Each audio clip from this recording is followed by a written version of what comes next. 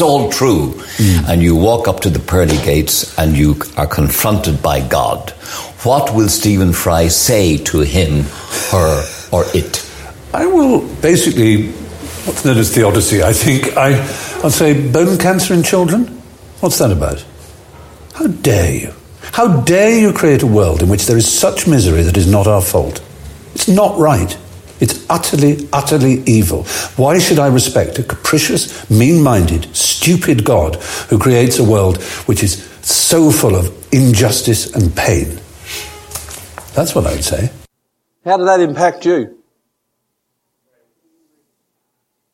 For some Christians, it makes them angry. For some, you sympathise with his view. I think if you go out here in Sydney and to the community, you're going to find that that is how a lot of people see God. God, if he exists, how could you make a world like the world we live in? And you don't have to live in this world for very long to realise and to recognise that it is a fairly, and I like to use this term, anti-human place to live. The environment is becoming toxic to human beings. We get sick. We go through tragedy. Sooner or later, every single one of us in this room, every single one of us watching this on live stream and on television, sooner or later, every single one of us is going to face tragedy, trauma, and whether we like it or not, sooner or later we're going to see death. And I tell you, it is a random thing.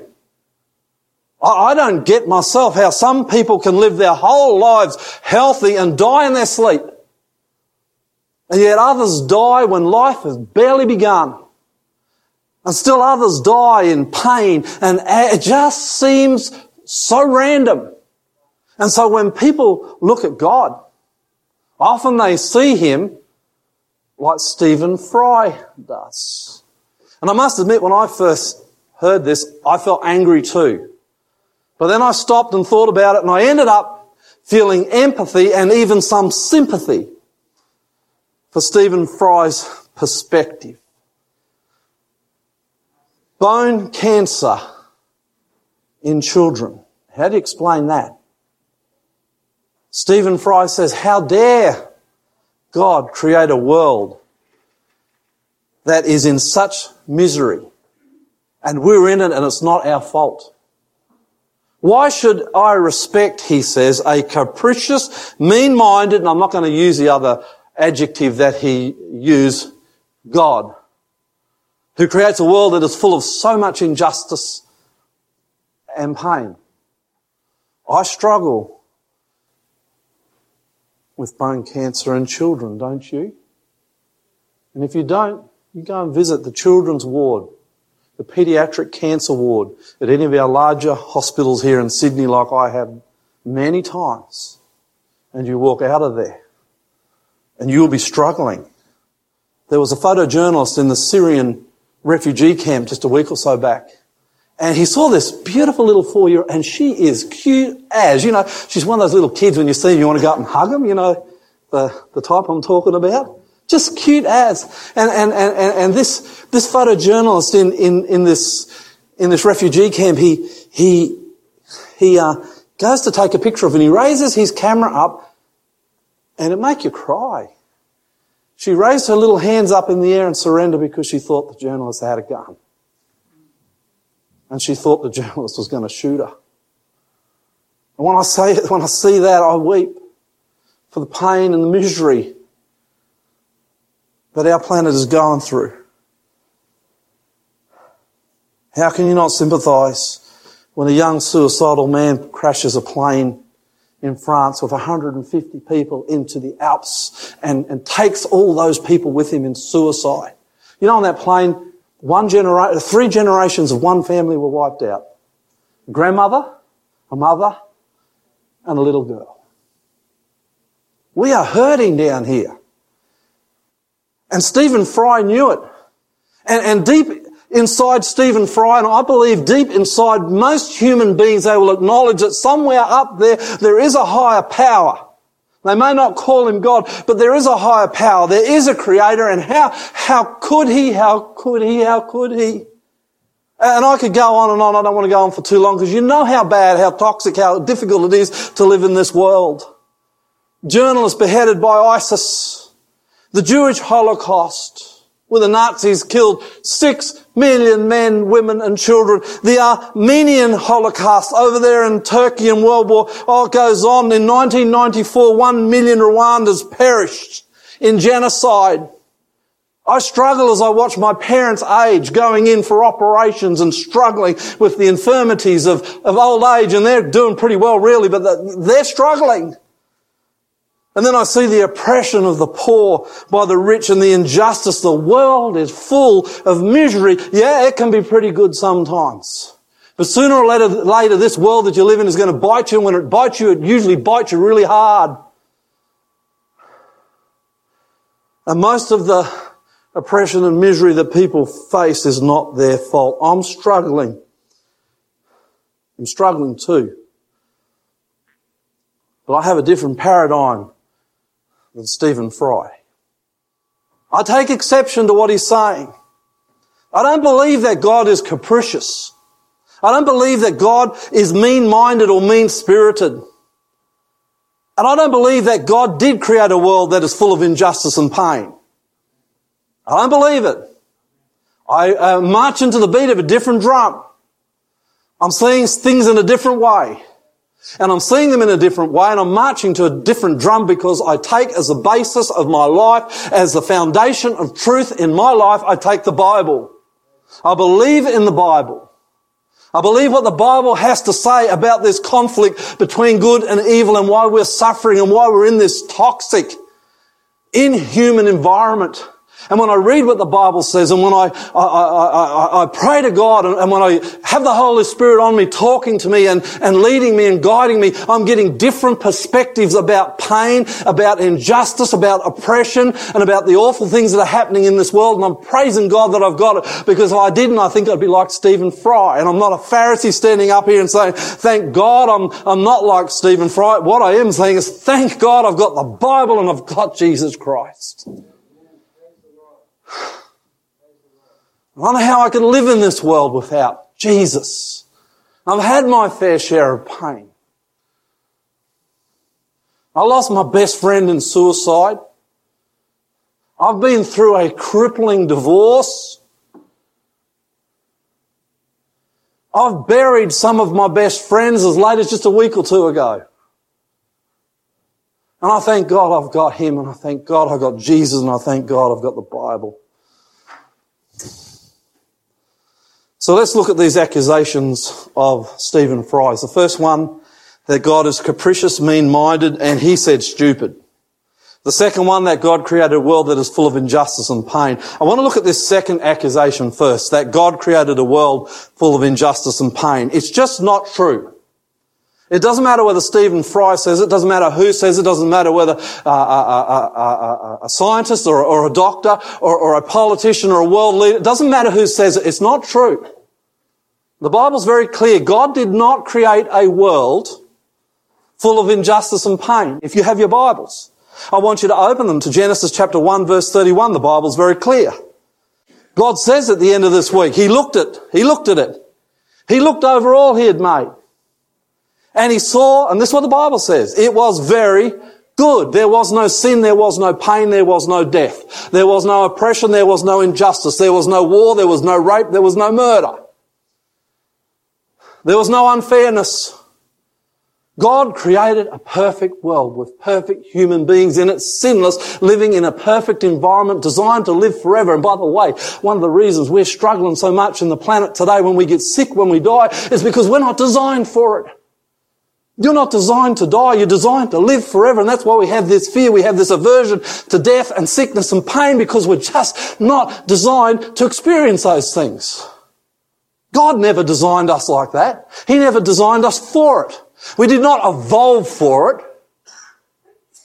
God designed you to live forever. He designed you to live without pain, without death. And what you're experiencing now is not what you're made for. But the story in Genesis 3 talks about the fall of man, and if you don't know it, you go and read it. How man, Adam and Eve, our first mothers, our first father, our first mother, made a decision to separate themselves through rebellion, through disobedience from the life giver. You see, God's a life giver. Even in perfection, God is a life giver. All life comes from Him. If God did not exist, there would be no life. The reason that the blood pulses through your veins, that your heart pumps, that your mind is working with electric energy running all over your body is because of God. When Adam and Eve rebelled, they separated themselves from God. Sin came into the world. And with sin came pain, oppression, injustice, and death. That's what the Bible preaches. That's what the Bible teaches. Romans chapter 5 verse 12. Paul, the great apostle to the Gentiles, this great preacher. He tells us in Romans 5 verse 12, when Adam sinned, he says sin entered the world. Adam sinned, not God. Do you like being blamed for things that you didn't do? Do you like it? It was not God who brought death to the planet. It was man. But there's good news. And this is where I want to take you for a few minutes today. John chapter 3 verse 16 says, for God so loved the world. Do you know this scripture? You see, God loves the world. You're not going to hear that from Stephen Fry. You're not going to hear that from the popular media. You're not going to read it in the newspaper or find it much on the internet. But God loves the world. God loves you. It's really deep. If you've got a child, and I've got 4 now. I got married not long ago. I got 2 stepsons. That's interesting for me, coming from a family of all women. And I got 2 beautiful daughters, and I love them. You know, when Danae was born, I often talk about how, she was born a cesarean section. Her mum was taken away to get fixed up, and they left me in this tiny little room with Danae. See the big girl here now. She's 13. I never forget. I was there for 1 hour, 2 hours, maybe 3 hours. I don't know. I could have been there for 3 days. It didn't matter. I was just so thrilled, and I'm looking down at this. I still look at you like that, little girl. I'm in love with her. When I had children for the first time in my life, I realised that I would die for them. Do you know what I mean, Mum and Dad? Do you know what I mean? I'd die for them. I would, if someone came and said it's either you or Danae or you and Hannah or you or the boy, I'd just say instantly, take me. And that's what parents do. That's what parents do. And God's a parent. He's your father. And this idea that God doesn't love people, that it's God who brought all this pain, is inserted by the very one who does and did, and that's Satan himself. He's the one who causes all the pain. He's the one who influenced and inspired it, and yet he comes back and tries to blame God for it. God loves us. And it's deep, like a parent, only beyond. You stop and think about the fact that it was God who created. Now I wish when He created me just a little bit slimmer, and maybe these hips a little narrower, this chest a little wider, this nose a little smaller. But I'm so thankful, God, you created me. Amen? Don't you feel like that? And He loves me. He's the one.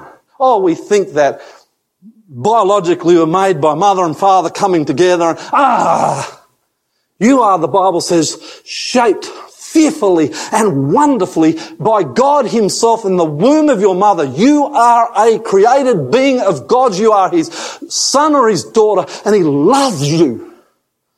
And it's a deep love, and it's a fierce love, and He feels your pain, and He feels your hurt, and He feels your wounds. For God so loved the world that He gave Jesus. And here's the way out, and here's the proof that what Stephen Fry says is not true. For God so loved the world that He gave Jesus, His Son, that whoever believes in Jesus will not perish, but they're going to have what? Eternal, everlasting, forever life. And this proves that God's love for the world is not capricious, it is not mean-spirited, and God is everything other than stupid. What awful terminology to use about God. He gave his son Jesus. And I want to look at this for a moment, and I want to remind you of a couple of things as we go in and look at this just for a few minutes. Jesus was not created. He did not come forth sometime in the eons of eternity.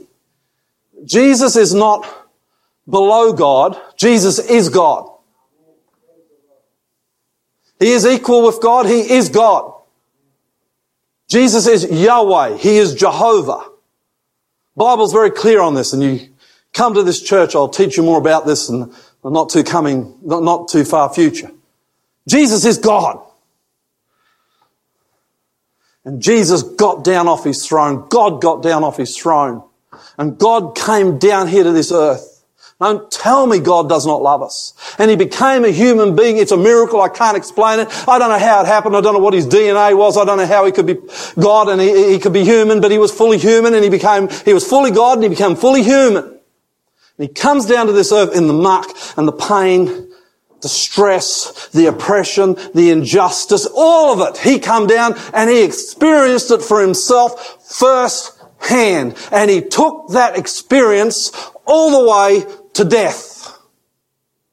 Don't tell me you don't matter, that this world doesn't matter, that God doesn't love it. Jesus came down. He took, because the punishment of our sins is death.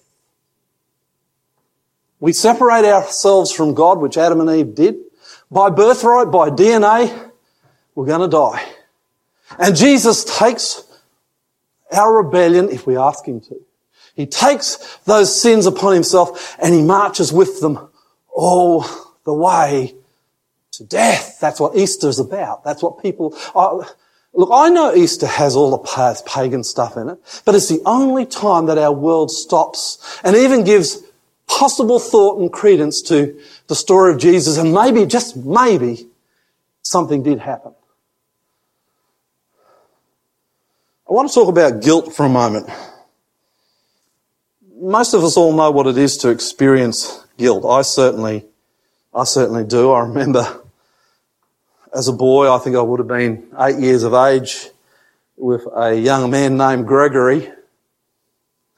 I think he actually ended up in prison, this guy. We broke into the school tuck shop. We stole maybe 30, 40 bottles of Fanta. We made a mistake because we hid them in the long jump pit. And so on Monday, when they had long jump, the long jump year 3 class ended up with 40 bottles of Fanta. They called the police in. I felt real guilt when the police came, let me tell you. They never did catch us. But I'll tell you, I felt guilt. In San Diego Superior Court, 2 men were on trial for armed robbery and they were feeling guilt. They'd been caught. There was an eyewitness. He took the stand. And the prosecutor, he moved very carefully because he wanted to make sure that these 2 men got what they deserved. They were pleading innocent, but they were really guilty. So this eyewitness takes a stand. So says the prosecutor. You say you were at the scene when the robbery took place? Oh, yes, said the eyewitness, I was there. And you saw a vehicle leave at a high rate of speed? Oh, yes, the eyewitness said, I did. And did you observe the occupants? Yes, there were 2 men there and I saw them clearly. And the prosecutor boomed, are those 2 men present in the court today? At this point, the 2 defendants sealed their fate. They raised their hands and said, yes, we're here. True story. They're feeling guilt. And when you've got guilt, you do stupid things. It's just an awful thing. Ecclesiastes 7 verse 20. It says, and I just want to bring this home to you for a moment. Not a single person on earth is always good and never sins. Can you own that text? Can you own that? Not a single person on earth, says the Bible, is always good and never sins. But this is where I want to take you now. Jesus came to earth and he walked into a garden called Gethsemane. It's still there today, 2,000 years later. If you go to Jerusalem, you can go just outside the city limits, and there you'll come to Gethsemane, this beautiful garden. And apparently there are trees in the Garden of Gethsemane today that were there when Jesus was there 2,000 years ago. And so Jesus goes into this garden. It's Thursday night. It's the Passover, which is much the same time as when? Easter. The Passover and Easter come at more or less the same time, within a week or two of each other. He's eaten the Passover meal and he's in the garden. Now we're talking about guilt. And something happens here. 2 Corinthians 5:21. I think one of the most significant Bible texts in all of Scripture. It goes like this. For he made him who knew no sin to be sin for us, that we might become the righteousness of God in him. Jesus took in the garden our guilt. I don't know how it happened. I don't know what God did. But somehow he took the guilt of the sins of the human race. And your guilt was there. Did you know that? And I'm thankful to God that my guilt was there. I am standing before you. I am a sinner. Sometimes I'm such a hard-headed, cold-blooded sinner that it leaves me gasping in disgust. I am a sinner. But I got a Saviour.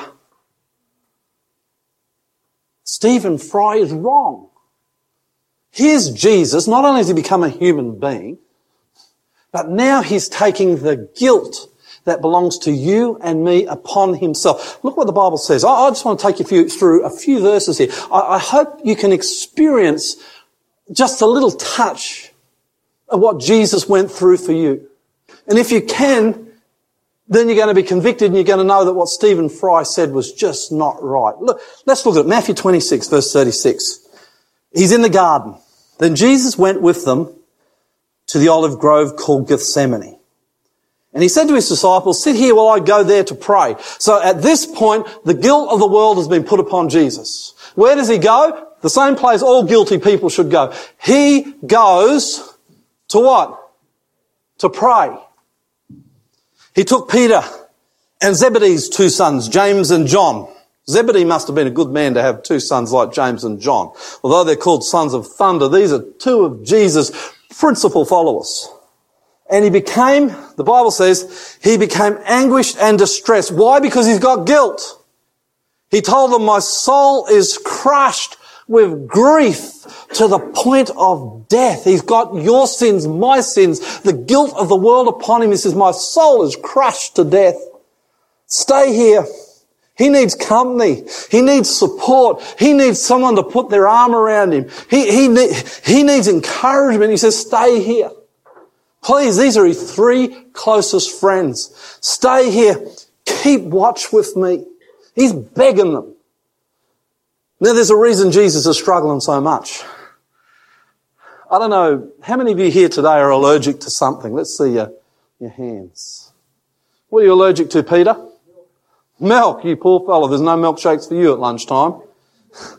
Well, who else is allergic? Let me see. What are you allergic to? Ice cream. Dust. My little Danae here, she's allergic to peanuts. And I think she might have moved through it a bit now, but we used to carry an EpiPen around because if she ate any peanuts, her throat would start to constrict and she would run out of air. It was a very scary thing. And it's not nice to be allergic to something. Jesus was allergic to sin. And he's in Gethsemane. He's never tasted it. He's never felt it because he's never done it. He's God. Perfect, sinless. Even as a man, never sinned. And he's in the garden and all of a sudden the guilt of the whole world is lumped on him. He's allergic. He's in the garden and he's having an allergic reaction. And it's a serious allergic reaction. Verse 39, he went on a little further and bowed with his face to the ground. My Father, if it's possible, let this cup of suffering, this guilt, let it be taken away from me. Yet I want your will to be done. You think of the most heinous crimes, the shame and the guilt, the child abusers, the serial murderers, Jeffrey Dahmer, the Pol Pot, the Stalins, the Hitlers, and then you think of yourself, my life of sin, my life of rebellion, and all the sorrow that comes with it. It's put on Jesus. Verse 40, then he returned to the disciples and found them asleep. He said to Peter, couldn't you watch with me even for an hour? Then Jesus left them a second time and prayed, my Father, if this cup can somehow be taken away from me. And you can read this chapter, Matthew 26, and you can go through step by step the pain of Jesus in the garden as he saves the human race.